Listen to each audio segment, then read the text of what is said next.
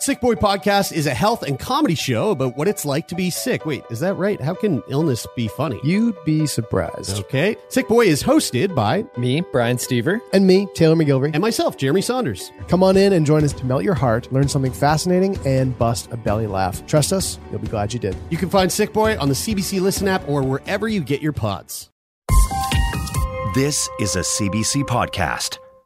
Hey, I'm Tom Power. It is Monday, November 28th. Welcome to Q.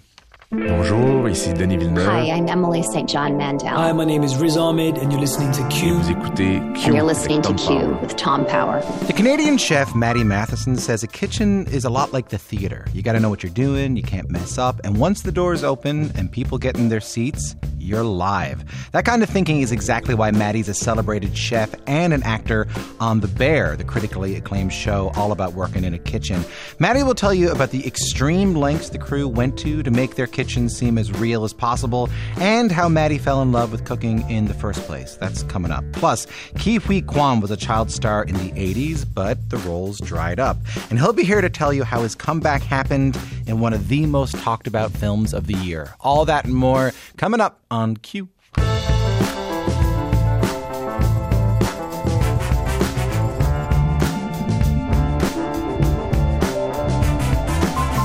So we are not a cooking show.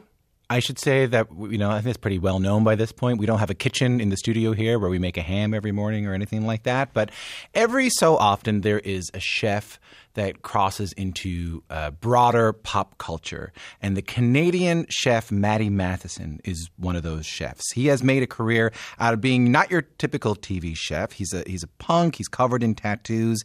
He's so funny. He has this great wildness about him. But he's also an incredible chef and restaurateur. There are people who go to Matty's restaurants like Rizzo's in Fort Erie, Ontario, or Prime Seafood Palace in Toronto, and they're drawn in by him just as much as they are by the food. I mean, how can you not be? Just listen. Hey, everybody! Hey! We got a lovely goat. Look at this goat. Chivo, we are finally going to make some goat birria. Chivo, I think is what you say? That's him on Cooking Something, one of his many YouTube shows. Recently, Matty launched his own clothing line, Rosa Rugosa. He's also worked on The Bear, one of the most talked about shows this year. Matty's a co-producer and actor, a consulting chef on the FX show. Not bad for a guy who really didn't grow up a dreaming of being a chef. He's also someone I saw at a Grateful Dead concert in Buffalo one time, drinking a Gatorade. Well, you can only expand your mind so much. Matty Matheson joins me now in the studio. Hi. Thanks for having me, Tom. How are you doing? I'm doing well. Today's a beautiful day. Can we talk about The Bear for a second? The Bear, which I watched, I think I watched it in one day. Oh. It's like 13 episodes. No, 8. 8 episodes. Half! It's half of it. It's 133 episodes. And it's 27, 30 minutes each. Yeah. It has been called Flawless. And I didn't know you were involved. Yeah. In it. A lot of people just think I was like the actor, and they're like, oh my God, Matty's like in it. And I was just like, error. I was just like, well, I'm like a consultant and a producer, but, it's fine. Just fack. I'm just fack with the screwdriver digging around in my ear. So I should be clear about this. You are an actor in it. I am. I play Neil Fack. You are the kind of dude who goes into this struggling, well, not necessarily, we'll say struggling, Italian beef sandwich shop. Oh, it's struggling. And you are this handyman friend of the owners. Yeah. And you are there to fix everything.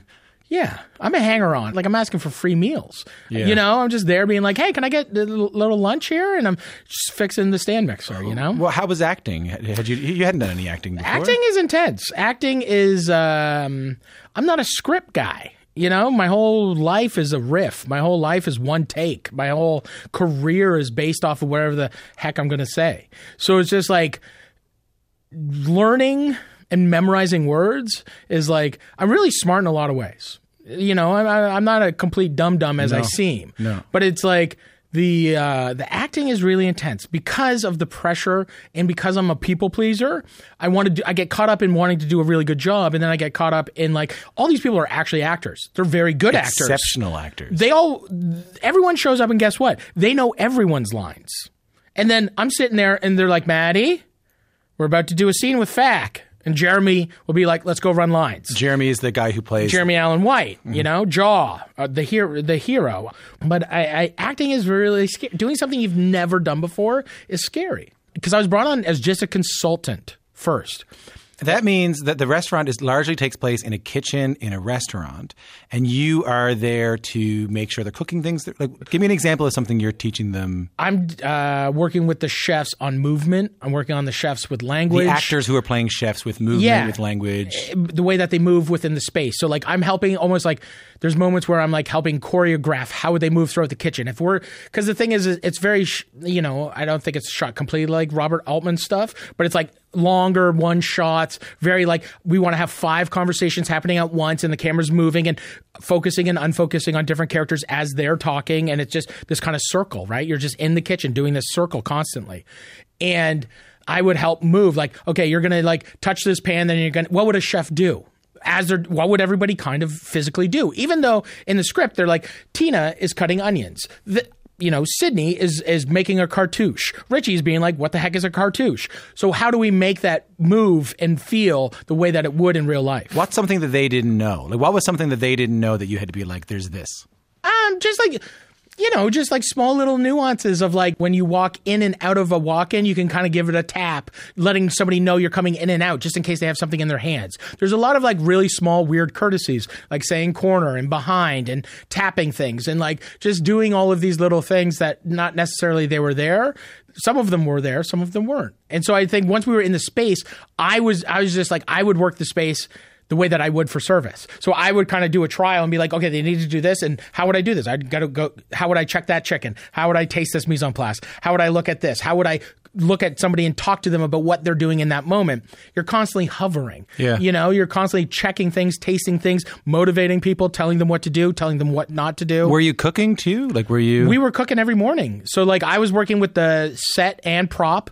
So like set and prop people are different people. They're all unionized. Yeah. So it's just like, it's an interesting thing because some people can't, like it took me a while to figure out what I can do and what I can't do because like I can't move a cutting board because that's somebody's job. Yeah. And so like I come from a world where like no unions and everyone does I'm just like come from a world where I'm like doing everything. Yeah, yeah. So it was an interesting thing finding that balance where I'd actually stop and be like, hey, Roper, we're going to have to do this, this, and this. Can you have your team move that stuff? And then because it would take me 2 seconds to just go in and move a knife or move a cutting board or do a thing or rearrange or do something like that. But I would do it kind of in my mind, go in and be like, okay, I'd move this here, do this, take away that's too many pots for this scene. This is too, like, there's no salt and pepper. They need salt and pepper. They would use that on this dish right now. You wouldn't know that, but it would make sense if anybody else is watching it that is a chef. Right. So that was the thing is like, I would want to make sure that even though the focus isn't on that, you would still have all your mise en place ready. Like even if you opened all the fridges on the set, they were ready to make salads, sandwiches, all the things on the actual menu. So like that menu,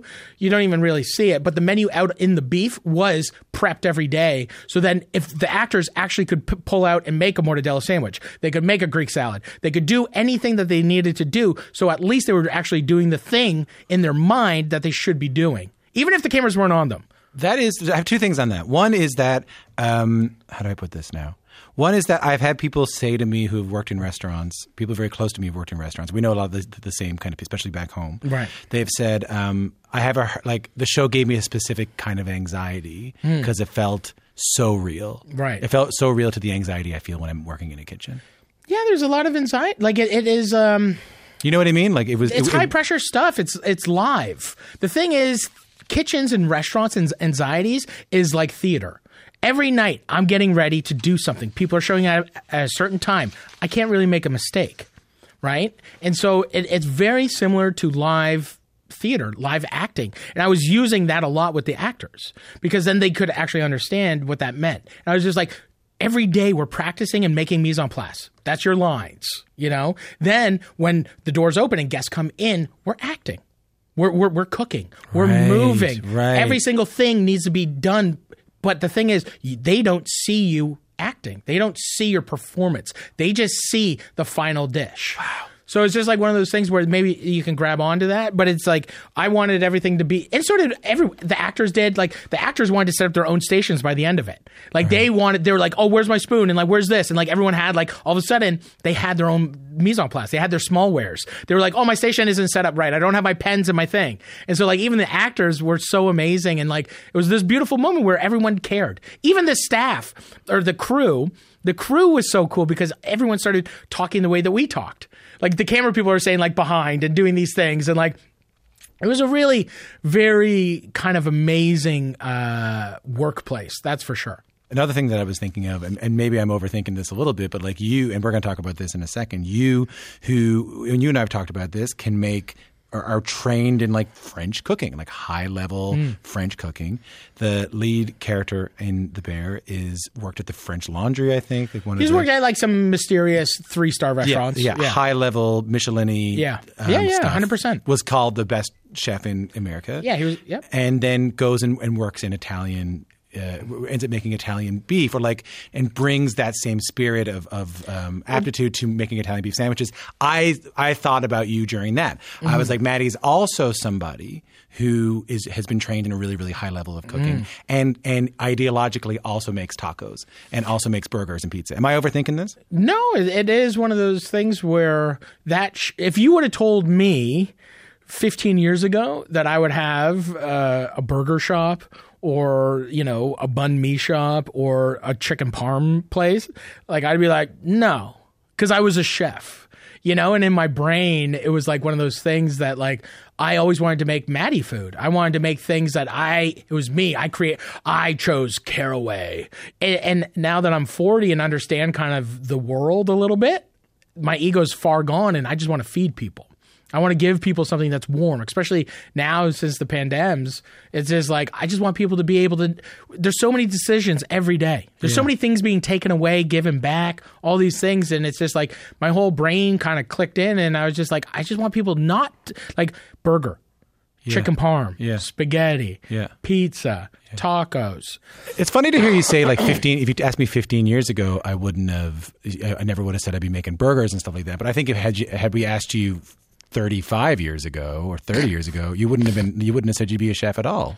No, I didn't. No, I just the only reason I went to cooking school is to get out of town, you know, and Fort Erie, right? Fort Erie. And the only reason I went into cooking school is because I couldn't get into anything else. I wasn't an academic. I didn't care about high school. I was like a punk that didn't care. I was just like, whatever, man. Like, you know, like I was just like, I'm not going to be a scientist. I'm not going to be a mathematician. I'm not going to do sports. So what else did I learn here? You know, there's nothing else creatively that ever clicked with me. But cooking is something that clicked very much so and has given me literally everything, you know? Help me understand this a little bit more, because I have some friends who I went to like high school with, who similarly were, you know, they were punks and they didn't do really well in school, and you know, I would hang out with them at all ages shows, and maybe there was like a part of me that was sort of like, I wonder what's going to happen to those guys, you know, and a lot of them have thrived like yourself. So I want to be clear about you, like you went to cooking school. And then you worked in really respected restaurants like Le Select, Bistro, and La Palette here in Toronto. Same with these friends of mine, that these friends who had a hard time kind of getting it together in that way, like in these traditional ways, not just found a home in kitchens, but found a home in really regimented kitchens. What's that all about? Well, I think the thing is I think most people are looking to be a part of something. Right? And a lot of people don't really realize that there is a space for everybody. And I think that it just took me a long time to find my space. And when I went to cooking school, it was something that I didn't really realize that I could do it relatively easy. I could sharpen my knives. Working all day didn't really bug me. You know, I enjoyed eating. You had an aptitude for it. Yeah, I was just like, I never missed class. You know, like I was getting high grades for just showing up, like making, today we're going to make beef stock. Oh, I got to roast bones and some mirepoix. Okay. I got to cut up carrots. I'm going to get graded on this. I'm going to I have to clarify this. I have to make some other sauces. I have to take this sauce and now make 5 other sauces out of this sauce. And this is what this is. Okay, this is amazing. And then I get that, like, it was a thing that, like, most people that could stress them out. Like, me getting stressed out if I had to sit down at a desk and write out math equations or do something or geography. Like, my references are straight from high school because I don't even know. I have no idea what anybody does. It's just, like, cooking to me was just a thing that, like, and it gave me something that all of a sudden I was just like, oh, I was just in the wrong thing. Like, I don't think high school is ridiculous, but I think it's just like, it actually isn't for everybody. It's a social thing. Cool. No. I got to hang out. I didn't do that well in high school either. Yeah. And it's like, it doesn't mean that you're not smart. It doesn't mean that you're not ambitious. It doesn't mean that you're not going to be great at anything. Nobody knows anything. Nobody knows anything at 14 to 18 or 19, like it's a wild thing. It's a very, we're still mashed potatoes, and I think it's one of those things where it's just like, I don't know, cooking, it was just an amazing thing. And it gave me like self-confidence. It built up self-esteem and started building up my ego, I was just like, I'm a chef. I'm wearing chef whites in this thing and I really like it. How, Matty, now, I'm curious about this, but I'll remind you that we're pre-taping this. We don't have to talk about it. Right. But so then kind of what happens? Like you're working in kitchens, and I wasn't living in Toronto at this point. Right. But from my understanding of it is that you were drinking a lot and doing a lot of drugs. Well, I was drinking a lot in cooking school. Yeah. I was just young. I was drinking a lot in high school. I was just party boy. Smoke cigs, drank, and do drugs all day. Is it a kitchen... Because I think one thing that Bourdain did was really shine a light on the idea that there's this like drinking and drugs kind of culture in kitchens. Right. I don't know, but I think also that might have become a bit overblown too.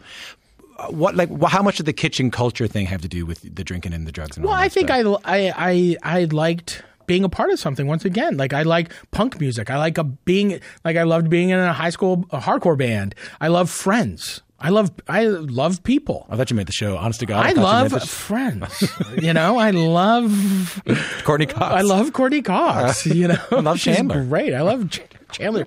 He's a wild one. But I think it's I think it is a... is there something in the kitchens that leads I itself to that think Bourdain romanticized kind of it and wrote, kitchen.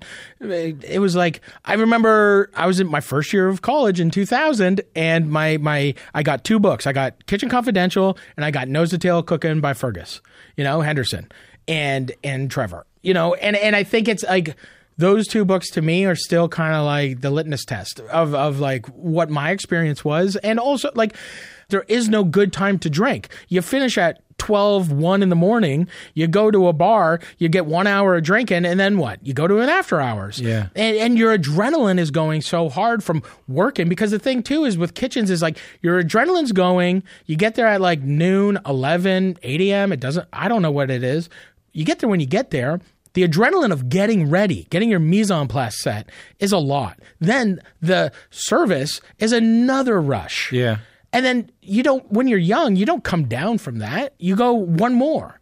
And that's the thing is like, I really got along with everybody and we just wanted to keep going. And every night there's always going to be somebody that wants to go out. Yeah. There's always going to be a group of people that want to go out. You were going out. I was going out every night. I was like, yeah, I didn't sleep for like 15 years. So then so then what happens? You had a heart attack? Well, yeah. Yeah. Is that okay? I mean, do you want yeah, to sure. I don't care. It's a fact. But I had a heart attack at 29. I think what I was saying is you have a heart attack at 29. Is that? But that's after there's like, Le Select, then La Palette, and then we opened Oddfellows. I opened my first restaurant when I was like 26. Yeah. Who in the right mind at 26 should be in any type of power or any type of anything. Yeah.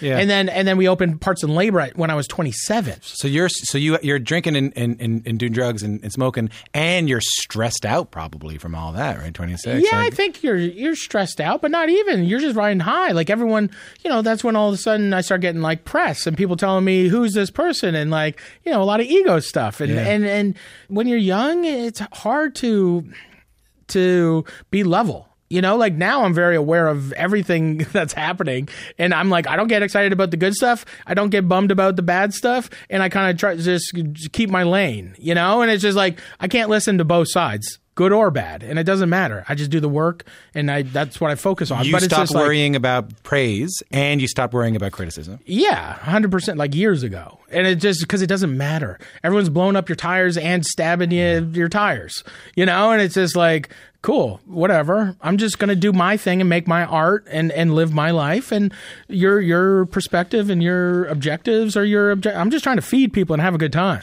Is getting sober hard in a job? So after you have the heart attack, a little bit after you have the heart attack, you get so. Is getting sober hard in an industry of... Gotta be. I had to set up a lot of boundaries. I had to set up a lot of things where, like, you know, I was going to meetings every day, and like I would leave the restaurant every single day at 10 o'clock. If there was tables still eating, because we would serve food till 11, I would leave. I turned myself into like a werewolf. I don't stay past a certain time. I don't put myself in situations. I didn't go to bars for 5 years. I wouldn't walk into a bar. You go home and go to bed. I go to bed. Like there's nothing for me. Yeah. What, I'm going to have a conversation that's going to change my life at 3 a.m.? Yeah. No. Let me tell you a secret. No. And it's just like, I just took myself completely out of the equation of anything, and I started focusing 100% on me and Trish and my goals. And I never even understood goals. I never understood life. I never understood like getting anywhere. I don't know what you mean. So you take yourself out of going out to drinking until 3 or 4 in the morning. Well, 6 or 7. 6 or 7 or the 8 next or day. 11. Yeah, I know. My bedtime forever was 6. Right. Like that was my, like, I had to be home by 6 because Trish woke up because she had a regular job. I had to be home by the time Trish woke up. So like, this is your wife. This is 22 years. Yeah. The angel. Yeah. So you needed to be in bed so that when she woke up, you were there. Yeah. And most of the time I wasn't. Right. So you're telling me that you would get out of there at 10 o'clock. You needed to get out of that. You needed to stop going to the bars. And you said, I discovered goals. Like, You had to fill that with something. You had to. Well, you just never had. I think people just misconstrue what real goals are, or like set it like like when I got clean, I owed a lot of money to people. Oh yeah. So I had to like clean up my mess that I created, and I made that my first goal was to pay back every single person I ever borrowed $1 from, stole from, borrowed from drug dealers, whatever. And I set out a plan, and my plan was we had to like move. I was like, I can't afford to do the way that we live right now. We're renting a house. I can't rent a house. We're going to move into a 1-bedroom apartment on top of Logas in Parkdale. And it's $900 a month. If we do that for 1 year, I'll be able to pay off all my debt, become debt free, and then I can make a decision on what I can start thinking about doing with the rest of my life. Because until I do that, I had to just stop everything and just focus 100% on getting debt free. And that was my biggest thing, because I was just like, I can't be beholden to anybody. No debts, no banks, no bosses, no anything. And my goal was to first become my own. I didn't want a boss. I wanted there to be nobody above me. But I wanted nobody to be above me because I wanted to be completely self-sufficient. I didn't want to rely on anybody. Yeah. I mean, and you had to talk Trish into this. You had to talk your partner into all this too. Yeah, she was like running J. Crew. Like she opened like 3 or 4 J. Crews in Canada. She had a great job. She was great, and I didn't allow her to give me $1 to like pay back anything else because it was my mess, and she didn't want to give me $1 because I used to a couple of eviction notices hidden around and stuff like that, and I was like I was a pretty big mess at a certain point. But I think it was a deal. I was just like, if we do this. And if I can do this, that's change. That's real. That's proofs in the pudding. Yeah. That is like, there's nothing realer than like actually committing on like not do, like I'm not going to spend $1. Yeah. I'm not going to buy a t-shirt. I'm not going to buy I got enough clothes. I'm good. I got clothes. I got an apartment. We're cool. I don't need a car. I don't need anything. I'm not buying gas. You don't need criticism. You don't need praise. I'm just going to focus on the real thing. The real thing, which is getting out of debt. Yeah. And then I can begin to start thinking about stuff. And at that same moment, I started doing, and that's what brought me out of the restaurant industry. Because I left the restaurant industry for years. Because that's at that same moment, I started doing videos with Vice. And I started, like, that was a whole anomaly where I never pitched a show. I never asked them. They like... they're like, we want to do a video with you. Like, we want you to make a cheeseburger video. I was just like, what? Okay. Yeah, then it gets 70 trillion views on YouTube. And then, like that. And then it's just like one of those things where I was just like, oh, I could do that again. And it was just like, that was the craziest thing was like, I got paid for that cheeseburger video. I got $500. Yeah. And it was the most money I ever made in my life. And in a single day, I was just like, it took me like 2 hours to make that video. And I was just like, I just made $500. If I focus on this, I could actually pay off my debt faster. I could do this. I could do this. I could do that. I could wow. I've never known that I couldn't do anything but be a chef. Can you talk to me about this clothing, the decision to start this clothing line, Rosa Rugosa? Rosa Rugosa. I'm having a hard time with that. Rosa Rugosa, it's a flower. It's a flower, it's a 5-leaf rose, grows in gravel. Where did the idea come to start this clothing line? I just like wearing clothes. I like wearing workwear. I like wearing clothes that are durable. I like wearing clothes that are neutral. It really came down to that. And then it's just I love also doing stuff. I love creating. I love making businesses, Yeah. How is it doing that? Doing great. No, I don't mean. Can I see your papers? I mean. I think it's How is it for you? It's a beautiful thing because the thing too is Rosa Rugosa was going to be just a clothing company, and before the pandemic, we were aligned and ready. We had our patterns, we had our styles, we had all this stuff, and we were going to get them made at a factory. Then the pandemic hit, and that factory closed. And Ray, our designer and partner, was like, hey, I don't know what we're going to do. We can probably find another thing. We're probably going to put it on hold until whenever this stuff goes away, blah, blah, blah. And then one day, I think the factory guy called Ray and was just like, yo, all the machines that you guys need are old vintage machines like Triple Stitch and all these things. And if you need them, we'll sell them to you. They're not really worth that much money. There's no computers in them. There's no nothing. It's all these old machines. Yeah. And Ray came to us and was just like, we can buy all of the equipment and we can build a factory. And then in our minds, we're like, but that's a separate business. That is a whole other world. Hiring people, having, onboarding, training, HR, benefits, life, people, that's a business. That is a bigger business than the actual business. Yeah. And we sat on it for a while and we're like, well, if we don't do it, then we don't do it. And then all of this we've been working on for years. Then all of a sudden we're going to just let this go. And we all decided not to. And we bought, it was, around $25,000 worth of equipment. We bought it and we just took another space and we put in some equipment. Ray knows how to sew everything and fix everything and run these machines, actually. We hired some sewers and, we have built a little factory. And the Factory of Roses is what we call it. Yeah.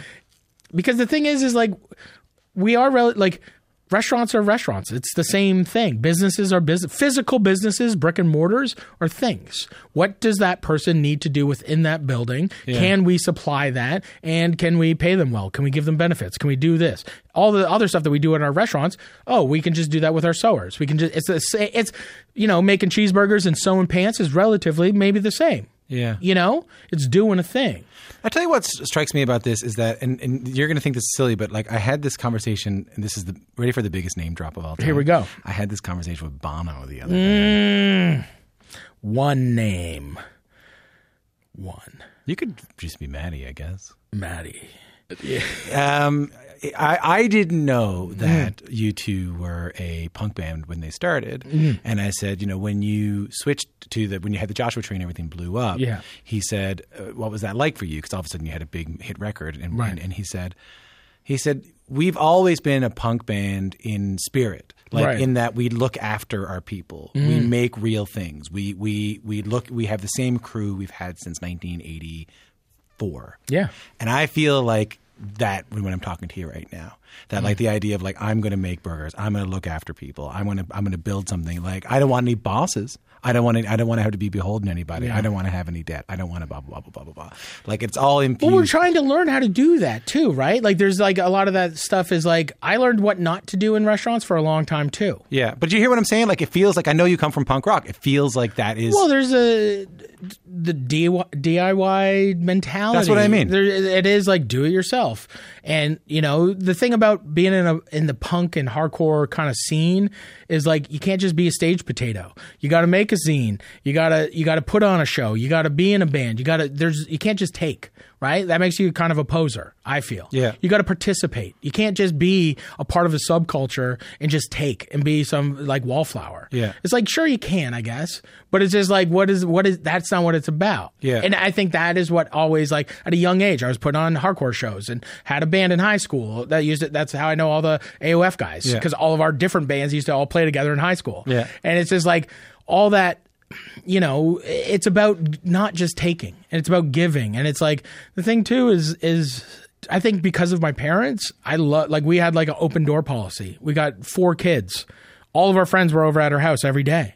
Our house was like the house. So it was just like, that to me is like how I want everyone to shine. I want everyone to have a piece. I want everyone to be a part of it, truly, and to be taken care of and be like, what my job is to be like, what do you need? You need that? You need a printer? Let's find a printer. Right. You need a better stove? Let's find a better stove. You need a pan? You need this? You need that? Like, it's just like, that's my job, is to facilitate things.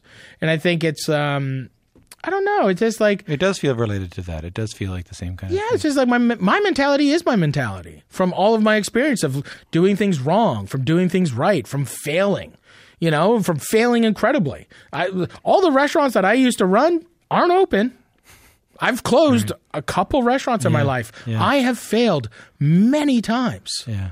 I've almost died. I've almost lost I've lost pretty much everything. And then, baby steps. I'm a big crawl, walk, run type of person. Even though it seems like I'm sprinting 100 miles an hour, I'm crawl walking. I'm just walking right now. Like, this is me. I'm just like figuring things out. I'm at day 1. I opened like my first restaurant kind of a year and a half ago. So what's next? Like, not like, hey, now so it's just take a breath and like make all of these things work. Do you have another goal though? Do you have? I want to be truly successful in business. I want to be able to take the things that creating things have at this point have become rather easy. Opening a restaurant, doing these types of things. Now it's like, how do we hold on to them? How do we make them long lasting? How do we actually make them real? How do we make them last 10 years? It takes a lot of things. It takes a lot of dedication. It takes a lot of listening. It takes a lot of I'm not right all the time. Yeah. It is, I've made bad decisions. Yeah. I continuously make bad decisions. Yeah. I need to learn how to listen to people. And I do. I love it. And it's one of those things that it's just like, now it's like, I have a clothing company. We're working on my 3rd cookbook. It's like producing, like I'm an executive producer now on The Bear. It's like, we're doing things. And it's just like, I just want to make sure that all these things are done better. And I just want to like work on I got a ton of stuff, and I even my family, like be more present with my family and have more time with my children and more time with Trish, and like all those things are like really, and that's a big thing with like even like Rizzo's opening in Crystal Beach, which is like 5 minutes from our farm. This is the Italian parm place. Yeah, and it's just based off it's just like named after your daughter. Yeah. So Rizzo's, and then it's like most of the recipes are based off Trish's family. Her mom is Italian from Niagara Falls. And, it's based off of my love coming from like a meat and potatoes meatloaf, taco night was old El Paso, kind of family, and having like, we would have like boiled dinner, like just Jig's dinner. Yeah. Jig's dinner. And like my dad was just like mashed potatoes was like boiled potatoes forked. He didn't like mashed potatoes with like milk and butter.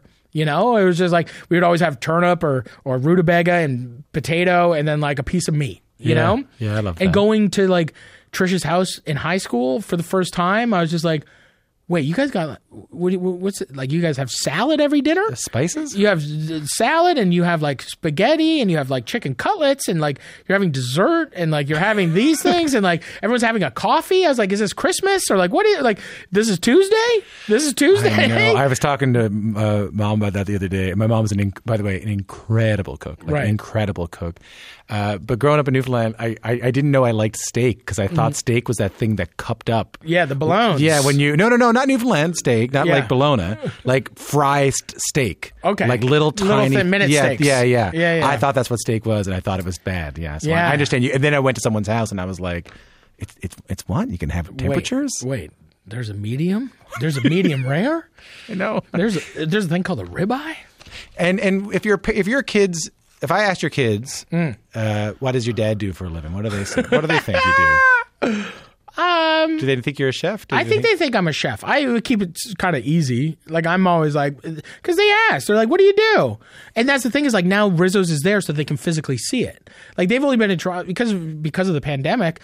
They just recently have been to some of the restaurants, and still haven't even been to all the restaurants. And it's like they've only been to PSP once during the day because, we live far away. I don't know. It's just like we're so cozy where we are. But they'd say chef, maybe?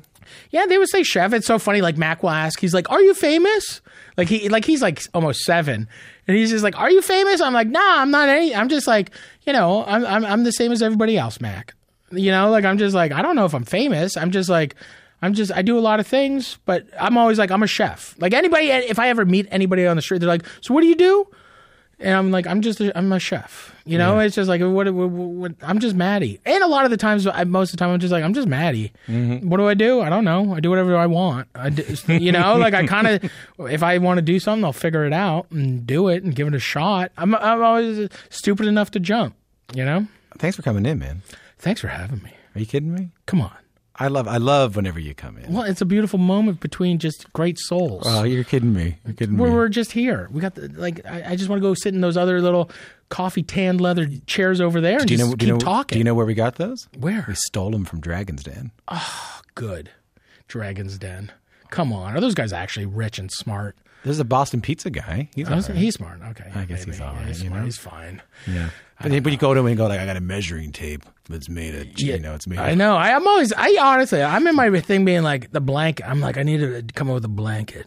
I need to come, it's just like you see these things and you're like, wait, I need to come up with a thing that's a plant that tells you you're doing great. I got a blanket. It's a camera. It's a camera blanket. The whole blanket is just tells you, it's a horoscope blanket. See, we can't do it. I'm not that. I like to just be in the mud all day and open up restaurants and just survival mode all day. I like to ask half a good Charlotte, what do you mean? That's what I do for a living. That's what I do. Good Charlotte. What do you mean? The Madden brothers, how you guys doing? Benji, what do you mean by that? Hey, what do you mean by that? Matty Matheson, Canadian chef, media personality, clothing designer, factory owner. He's not a businessman. He's a businessman. You can watch him on season 1 of The Bear, available on Disney+. You can check out his new clothing line called Rosa Rugosa. Hi, I'm Jessie Cruikshank. Jessie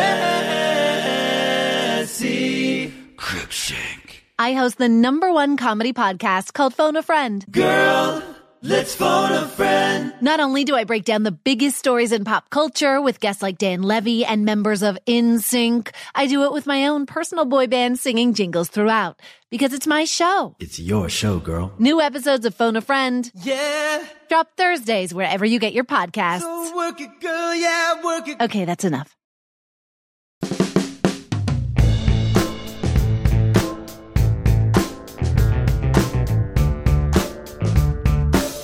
I'm John Power. You're listening to Q. So Maren Morris is one of the biggest stars in country music right now. Maren Morris. And she's become a country star in a really interesting way because she's written very thoughtful, introspective songs that are also catchy. I find in country music you kind of get one or the other. You either get like beautiful, thoughtful, introspective songs, or you get songs you want to drink a Busch Light to by a dock, But she is somehow able to do those two things at the same time. And that has earned her a Grammy, 14 nominations, 3 of which were just announced earlier this month, including Best Country Album. The record's called Humble Quest, and she was on the show not that long ago to talk about it.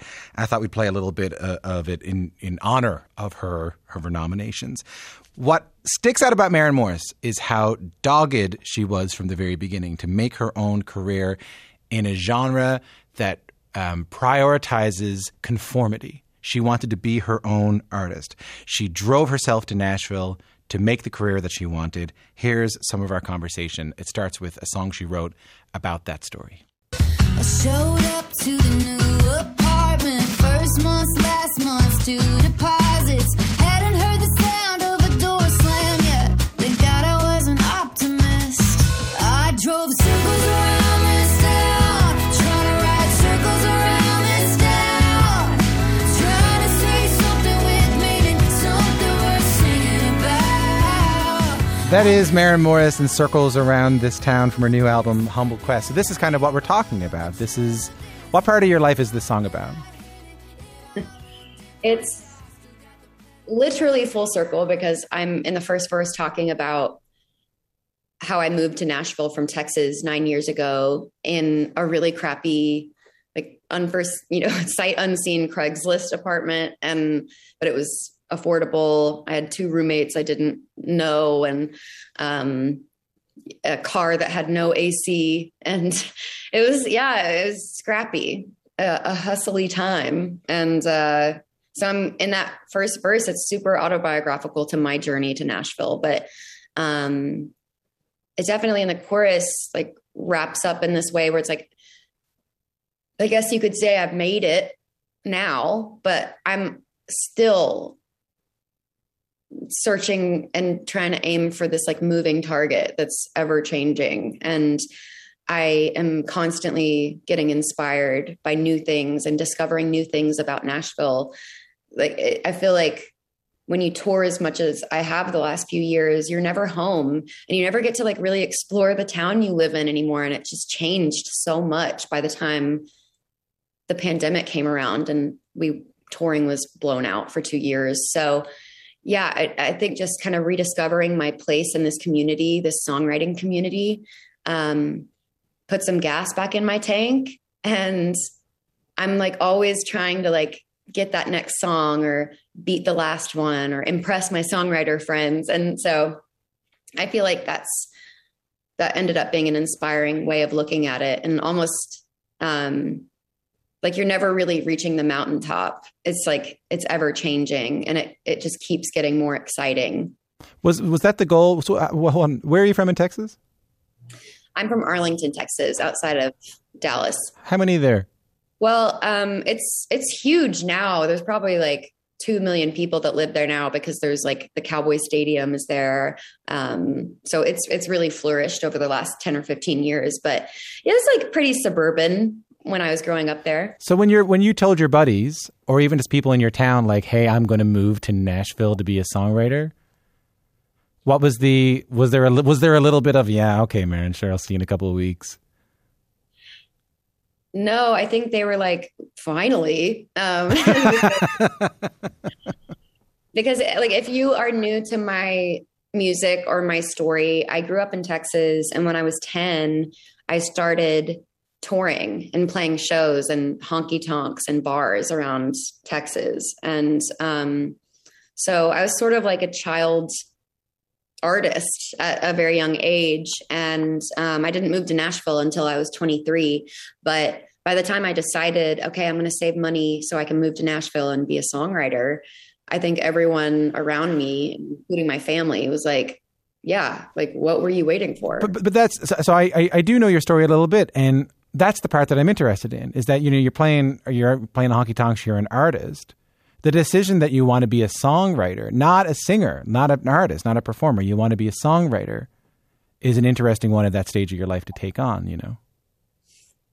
Yeah, it sounds like I'm some old lady that needed to retire, but by the time I was 18 or 19, I was really tired from just playing shows every weekend in these bars while the rest of my friends were going off to college. I was homeschooled my senior year of high school because I was playing shows constantly. And so, yeah, I was burned out by the time I was 18, 19 years old. So it took me a few years of just deciding, okay, I miss this. I miss performing. I miss writing. And I moved to Nashville with no expectations or hopes of getting a record deal. I just wanted to sign a publishing deal and write songs for other artists. And I was, mildly successful at it. Like I got a publishing deal a few months after I moved to Tennessee, and I started writing with people, and, some of my demos on Music Row were beginning to get heard, and they were like, who's the girl on this demo? Who's singing? And they're like, oh, it's this new writer in town, Maren Morris. And, I ended up getting to write with like Carrie Underwood, and, Kelly Clarkson recorded one of my songs, and Tim McGraw. And so, I had some success as a writer, but when I wrote my song, My Church, I think that's when I realized, oh my God, I cannot let anyone else have this. Can we play a little bit of that song? Just take a listen to this. When this wonderful world gets heavy and I need to find my escape, I just keep the wheels rolling, radio scrolling till my sins wash away. Can I get a hallelujah? Can I get an amen? Feels like the Holy Ghost running through ya. It's Maren Morris and My Church. We're here talking about Maren's new record, but a little bit about the journey to get there. Can I tell you a story? One time I was at a karaoke bar in Nashville. So we're in Toronto right now, but I was in a karaoke bar in Nashville on Broadway. And in 2 hours, I heard 4 different women sing My Church. That's maybe I made it moment. It was like when My Church became a karaoke song on Broadway. So let's go back to what you were saying. So you're saying that, you were writing songs for other people, Carrie Underwood, and we all, in Canada, we have a long history of Canadian songwriters who go down to do that, right? Gordie Sampson did really well with it. We were just talking to my buddy Donovan Woods, who, is down there right now doing really well. But I always find that moment really interesting, Maren, where the writer says, like, no. This one's for me. Yeah, and that hadn't really happened before. I had no emotional ties to keeping any of my songs because I wanted to be, like a Hillary Lindsay. I wanted to be a hit songwriter. I wanted to have #1 parties and have people like sing songs I wrote on huge stages at, the Grammys. And yeah, I don't know, something just in my heart clicked and knew that I would be really disappointed if I let My Church be recorded by someone else. So I remember being very paranoid and not sending it to anyone via email. I would only play My Church, the demo, for people in person where I could plug my phone in to their speaker. Like I was so over the top paranoid. Why? Because you were worried that someone was going to offer you like a truckload of money for it or something like that?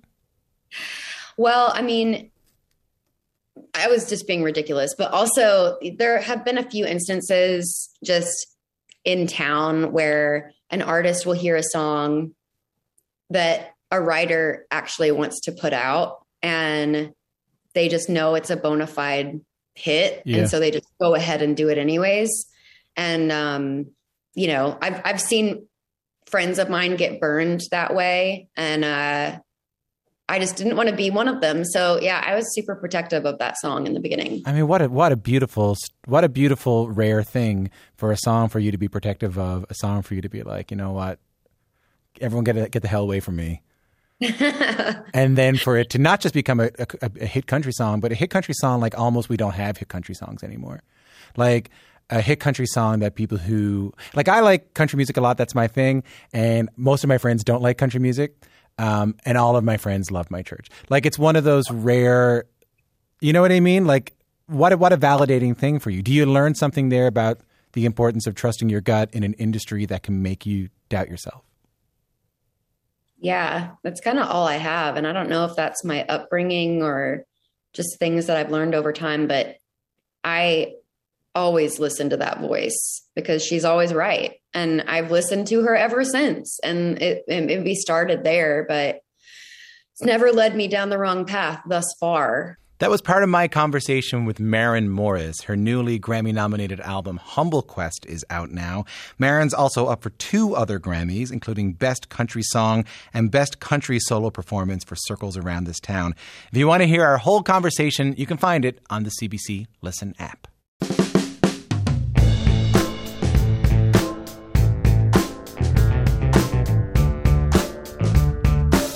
Coming up on the show, I hope you can stick around for that. That's going to be in about, let me see here now.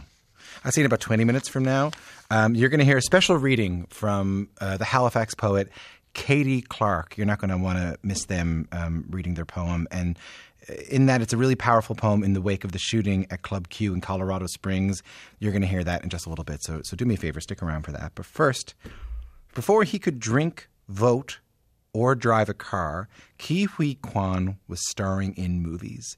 He was a big child star in the 80s. He played Data in The Goonies. He played Harrison Ford's sidekick, Short Round, in Indiana Jones and the Temple of Doom. Wow, holy smoke! Crash landing! Short Round, step on it. Okie dokie, Dr. Jones, hold on to your potatoes. But after a decade on the big screen, Ke Huy Quan kind of disappeared. He didn't show up in any movies in like 20 years, and then he made a comeback. I'm not your husband. I'm another version of him from another universe. I'm here because we need your help. There's a great evil spreading throughout the many verses. And you may be our only chance of stopping it.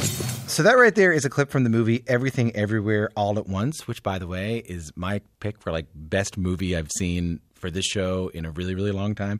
It's a psychedelic sci-fi adventure. He stars in it, also starring alongside Michelle Yeoh. Both their characters exist in the multiverse, and they're trying to save their universe. Ke Huy Quan has gotten a lot of attention for his acting in the movie. He was just nominated for an Independent Spirit Award for Best Supporting Performance, and I was lucky enough to chat with Ke Huy Quan about the movie when it came out earlier this year. And we talked a little bit about those early days, and we talked a little bit about this comeback that he found himself in. And as you're about to hear, this role in Everything Everywhere All at Once was a real dream come true. Hi, how are you? Hi, Tom. It's great to be here. Thank you for having me. I said this to you before we got going, but I'll say it to you again. I have not loved a film like this in so long. It is so beautiful. Congratulations on it. Wow. Thank you. Thank you. That means a lot to us. You know, it's been incredible. I mean, really, we had an amazing time making this movie. It was just a little movie. And, I couldn't be more happy to be a part of this. And I mean, ever since it came out, all the reviews, all the audience reaction has been amazing. It's an interesting sell for you, though, right? Because it's such a visual movie. Like, there's a universe in which people have hot dogs as fingers, and there's a universe where people are as rocks. Like, how does reading the script of that sell you on it? Oh, my gosh. I remember distinctly reading it for the very first time. I was very emotional. Really? First of all, I laughed out loud because it was really funny. And I cried many times because it was a very emotional script. As you know, I mean, the movie, it's based on this family who are disconnected with one another. And it's about love and kindness and respect and reconnecting with each other again, and about intergenerational trauma. And I also cried because it was a script that I wanted to read for many, many, many years. And it just didn't exist before. What do you mean it's a script that you've wanted to read for many, many years? Well, I started out as a child actor back in the early 80s. And I was very lucky to have worked with Steven Spielberg, George Lucas, and Harrison Ford. And to be in Indiana Jones and the Temple of Doom and follow that up with The Goonies, it's incredible. I mean, those are two very popular movies. So naturally, I thought I would move on to have this amazing career as an actor. And as I got a little older, I realized how difficult it was to be an Asian actor at that time. And I found myself just waiting for the phone to ring, honestly. And it rarely rang. And I always, all those years, I always fantasized about reading a script that features an Asian American family. And I never read any of those before until Everything Everywhere All at Once came along. That's such a beautiful story. I can't wait. We're going to talk all about that chapter of your life, and I'm so happy you brought it up. But I did want to ask, as an actor, that this film has a bit of a challenge, because you're essentially playing subtly different versions of the same character over and over again. As an actor, how do you approach something like that? Well, first of all, when I got the call that the Daniels were going to offer me the role of Wayman, and not just Wayman, but 3 versions of Wayman, and because I haven't done it for so long, it's been more than 20 years. So I was really nervous, but luckily I had 3 months to prepare for this role. So I hired an acting coach, a dialogue coach, a voice coach so that the different versions of Wayman can sound a little bit different. Wow. And then one of the most interesting coaches that I hired was a body movement coach. Because I wanted the different, versions of Wayman. You can tell, the audience can tell which versions is he just by the way he stands, he walks, he moves. And my body movement coach had a really interesting process. He would read a script and he would pick a very specific animal for me to do. For example, Alpha Wayman, he picked an eagle because Alpha Wayman is a fighter. And then for the movie star universe, for CEO Wayman, he picked a fox. And for the Wayman in this universe, he picked a squirrel. So my homework was I would watch countless of hours of videos of nothing but squirrel. In fact, I was even required to print out pictures of different looking squirrels. And I had them all taped on my wall. And that was my homework. And then once when I got through that, I would go to his theater and I would start off 100% squirrel. So I'm on the floor on all fours, crawling and moving around like a squirrel, and then slowly transform myself 100% into Wayman. And that was my process. Did it work? Did it work for you? I mean, I hope so. I mean, that's not for me to judge, but for the audience to judge. I mean, if they can tell which version of Wayman it is up on the screen just by how he moves or how he stands, then that homework, that all that training paid off. Well, then I'll say that it did. I mean, you can tell. Sometimes you have to switch characters in the middle of a scene, in the middle of a line of dialogue, and you can kind of tell which Wayman is talking to you. Let me reintroduce you here for a second. Ke Huy Quan is one of the stars of Everything Everywhere All at Once. We're talking about how his character gets to travel to parallel realities. One of the themes in the movie is how our choices can change our path in life. And I want to talk about that in the context of your own life. So you started to tell a little bit of your story just then as being a child actor. But as a kid, you didn't set out to be an actor at all, right? No, that's the irony of it, is that I never thought I wanted to be an actor when I was a little kid. I just happened to be at the right place at the right time when Steven Spielberg and George Lucas was looking for an Asian kid to be in Indiana Jones and the Temple of Doom. So acting actually found me. But then as I got older and I fell in love with acting and I wanted to do it for the rest of my life and began seriously pursuing it, ironically, it wasn't there for me anymore. Really interesting. And it was your brother? Your brother was the one auditioning for the short round gig? Yeah. Yes, he did. So they had an open call and my brother went to audition. I tagged along. And I was giving him directions behind the camera. And the casting director saw me and asked me if I wanted to give it a try. And I was just this little precocious kid. And I said, yeah, sure. Why not? I didn't think much of it. And the next day we got a call from Steven Spielberg's office. And he sent a driver to pick me up. And I went to his office. I walked in the room and there was Steven Spielberg, Harrison Ford, and George Lucas. Your poor brother. And 3 weeks later. How was your brother? He's fine. I mean, he never, he never wanted to be an actor, in the first place. He thought it was just something fun to try out. Okay. We have a very good relationship. He's my best friend. Okay. And he's very supportive, of what I do. So. Okay. So then 3 weeks later, you're on set? Yeah. 3 weeks later, I was on a flight to Sri Lanka, and it was the best adventure of my life.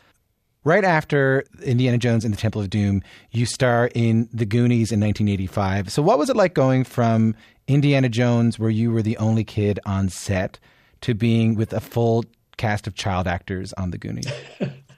Well, the difference is, on Indiana Jones, I got all the attention because I was the only kid. Versus The Goonies, I was one of 7. And I got to say, man, all my fellow Goonies actors, brothers and sisters, I mean, they're all professional hams. I mean, they really know what they're doing. In fact, I always thought it was, the first movie for a lot of them. But, oh, my gosh, they were so good at what they do. And I found myself constantly fighting for attention. But it was something that I was also familiar with because my parents have 9 kids. So you know what it's like. You know what it's like to fight for attention. Yeah, exactly. And then in the mid-90s, you start working with the famous Hong Kong action director Ke Huy Quan. And can you talk to me about his style of filming fight scenes and how that was different from the way the Hollywood directors filmed them? It's very different because in Hollywood, when you're on a movie set, you have 200, 300 people, and it's very expensive. In Hong Kong, what they're used to doing is, for example, like Ke Huy Quan, they're so used to making martial arts films where there's no pre-meetings. They choreograph all of their stuff on set because that's where they find the creative juice, so to say. And everybody would stand around and just wait for this action team to come up with it. And so they would come up with a small piece, and then they would shoot it, and then they would choreograph the next piece, and they would shoot it. I mean, that's how it was done before. But of course, on a Hollywood production, you're not allowed that luxury. You have to do all the planning, all the choreography beforehand. And I was very lucky that Ke Huy Quan kind of took me under his wings and taught me all the ins and outs of how to make and how to choreograph and how to shoot and edit an action sequence. I remember this is right out of college. After I graduated from film school, I got a call from him. And he says, Ke, would you like to come to Toronto and work on a little movie for me? And I said, yeah, sure. I flew to Toronto. I walked on the set, and it was the X-Men. Wow. And we spent 9 weeks, and we were responsible for the ending fight between Mystique and Wolverine. Wow. And that was my first job right out of college. Let me reintroduce you here. I'm speaking to the actor and stunt choreographer Ke Huy Quan. We've been talking about his career in front of and behind the camera. You've mentioned this a couple of times in the interview, but I'd like to talk about it if you would. You continue acting in the 90s. Around 2002, you kind of go quiet. You didn't appear on screen for 20 years. What happened there? Well, I actually decided to step away before that because in my late teens and my early 20s, it was just hard, especially when you're in your early 20s. It's supposed to be the golden years of anybody, and all I did was sat around and wait for my phone to ring. Not an offer, but an opportunity to audition for roles. And when it came, which it came far and few in between, it was for a character that had maybe 1 or 2 lines. And if I'm lucky, it would feature 3 or 4 pages, if we're lucky. And when it does come, I will go and walk into the casting office, and I would see every Asian actor in Hollywood fighting for this tiny, tiny role. And it wasn't fun anymore for me. It was just too. I just didn't want to audition for those roles anymore. I didn't want to sit around and wait for the phone to ring anymore. But I love this industry so much. I love movie making so much. It's what I wanted to do for the rest of my life. So that's why I decided to go, you know what? I'm just going to step away and I'm going to enroll myself in film school. And I went to USC. Is that hard to give up on that part of your life in that moment? Oh, absolutely. It was painful because it's hard when you're in your early 20s and you find yourself at a crossroad where you look down a path where you don't see a future for yourself. Yeah. Or you choose another path, an unknown path. Yeah. And I had no choice. So anyway, I don't mean to. No, I understand. I really appreciate that. I do. I really am grateful to you. What is the experience then that you watch? Is it Crazy Rich Asians? Yeah. And you go, I want back in. Yeah. I mean, again, oh my gosh. I loved it. And I loved it even more when it had this globally phenomenal success where it made over $200 million. Yeah. And that's what I wanted for a movie that featured an Asian cast. So I loved it. It was a movie that I wanted to see for a long time. Finally saw it up on the screen. And I said, you know what? Maybe I should really start thinking about getting back into acting. And it was that movie. How does that feel when you make that phone call? You call a friend who's an agent. Are you nervous? Are you trepidatious to dip your foot back in the water again? Oh, before I make that call, I had numerous conversations with my wife. You got to understand, I didn't make that decision lightly. I knew if I were to step in front of the camera again, a lot of things would change. And I just needed to make sure that my wife was comfortable with that. Yeah. Because it's not just about me anymore. It's about us together. So I had, we would talk about it over and over and over again. And I kept asking her, I said, are you comfortable with this? And she says, yes, if this is something what you want to do, then go ahead. You have all my support. And so one day I called up an agent friend. Yeah. And this is after decades without an agent. Yeah. He said, yes. 2 weeks later, I got a call about this movie. Oh my God, I'm so bad at this. Tom, you're killing me, Tom. Man, you're beautiful. I feel like this is a freaking therapy session. You're beautiful, man. You're beautiful. This is beautiful. Like I'm beyond moved by what you're saying here right now. This is incredible. Yeah, but I should get better. I've been doing a lot of interviews like that. I should get better. But every you're time getting I go better. down This is beautiful, man. Like listen, it makes sense to me. You step your foot back and you know what? You see this movie, you see the representation, you see the success of that movie, and you go, I want to do back. And then this script comes to you? Like the script that made you cry when you first read it? I can't imagine how serendipitous that is. Yeah, it was incredible. It was really incredible. And and honestly, even when I read the script, I didn't think in a million years the Daniels would give me this amazing opportunity. Yeah. I kept telling my wife, I said, there's no way I would get to play this amazing role that I wanted all my life. So when do you get the call? When do you get the call that you got it? Well, first of all, I went in to audition for the Daniels. Yeah. And this was after more than 25 years. I haven't been in a casting director's office. Never. Yeah. Haven't stepped in front of a casting director in more than 25 years. Yeah. I walked in and they were so friendly. The casting director, Sarah Finn, was so gracious and warm and kind. And asked for the Daniels. And I was really nervous. And I started to audition for them. And as I'm doing it, they're giving me notes as the camera's rolling. They said, Ke, try this, Ke, try that. And in that instant, the memories, all those wonderful memories of Steven Spielberg on the set of Indiana Jones, giving me similar notes while the camera was rolling. And I went, oh my God, this feels so familiar. This feels so good. Yeah. And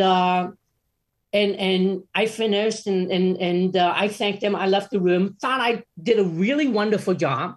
Called my agent and says, yeah, I think I have a chance. Then I didn't hear from them for 2 months. Any hope of me landing this role was completely gone. Yeah. And I go, see, I knew it. Yeah. I knew I wasn't going to get it, but it's okay. I said, okay. I called my agent and said, what's next? Yeah. And then all of a sudden we got that call again. And my agent says, the Daniels want to see you again. Wow. And I went and auditioned for the second time. Yeah. Again, thought I did really good. Yeah. I walked out and saw another Asian actor waiting to read for the same role. And he was taller, he was better looking, his hair was slicked back, he was in a very nice custom-made suit. Yeah. And he looked like he was on the cover of GQ magazine. And you're like, there's no way I'm getting this thing. There's no way I'm getting this thing. And then again, I'm like, because I have, my go-to attire is, t-shirt and jeans. Yeah. And I look nothing next to this guy. So I went home and I called my agent. I said, man, listen, I wanted this part so bad and I gave it my all, but I don't think I'm going to get it. And 3 weeks later, I got that call. That's beautiful. Yeah. And needless to say, it was the happiest call I've ever gotten in my life. So. And you said, maybe I'll do it, maybe. yeah, right. And I wish I could tell you this. It was all planned. Ke Huy Quan stars in Everything, Everywhere, All at Once. My name is Tom Power. You are listening to Q. Katie Clark is a poet from Halifax. They've written a poem called Trans Day of I Will See You in the Morning. It was created in the wake of the nightclub shooting in Colorado Springs just over a week ago. 5 people were killed and at least 17 people injured when a shooter opened fire in Club Q, an LGBTQ nightclub. Katie wrote this poem as the tragedy was still raw, and we asked them to tell you about Trans Day of I Will See You in the Morning and read their poem for you. Here's Katie Clark.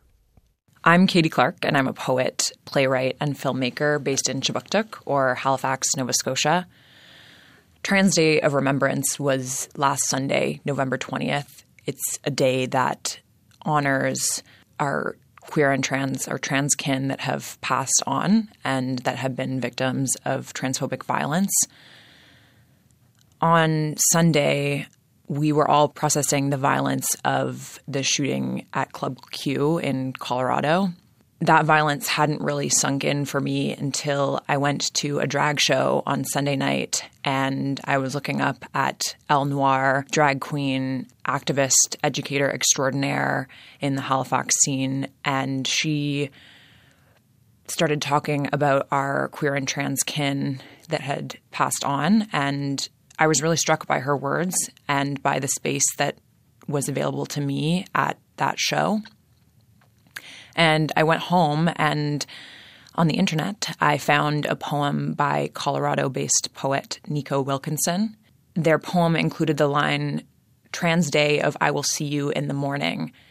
And so I used their concept and that line, Trans Day of I Will See You in the Morning, and responded to it. And so I wrote this poem. It's called Trans Day of I Will See You in the Morning. It's easy to forget danger when we dance here and you hold me and we pretend that our losses have left us for good. For good, for good. At the drag show after the shooting, we scream, forsaking silence. The silence that follows could swallow us up. At the drag show after the shooting, I realize I am holding my breath.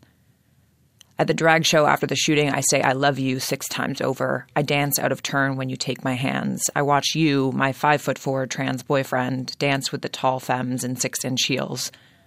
Trans Day of being horny in public. At the drag show after the shooting, Elle Noire glances upward toward our kin. I shed my cishet atheism and follow her gaze, remember transcendence, learn anew. Transness teaches me otherworldliness, teaches me magic I already had but didn't know how to use. I will see you in the morning. I remember that trans kids live forever, that it was customers at the bar that took down the shooter, that heaven is a queer space with free housing and no cops and good coffee and kind trans doctors and dairy-free cheese. Trans elders live forever. Black trans women live forever. Trans love lives forever. Trans Day of you won't forget us. Trans Day of no spoons left, Trans Day of one sharp knife, of Trans Day of I am exhausted, Trans Day of I love you forever and ever and ever. Trans Day of this love outlasts us. That's the poem Trans Day of I Will See You in the Morning by Katie Clark, playwright and poet from Halifax, Nova Scotia. That is it for Q today. Thanks a lot to Talia Schlanger for sitting in for me last week while I had a lovely week off, not just the radio show, but also off the internet. I'm back on the internet now. If you want to find me there, I'm at Tom Joe Power.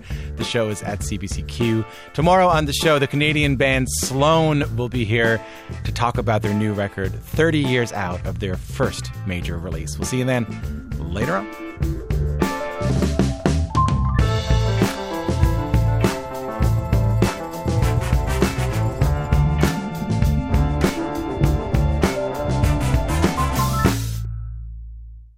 For more CBC podcasts, go to cbc.ca/podcasts.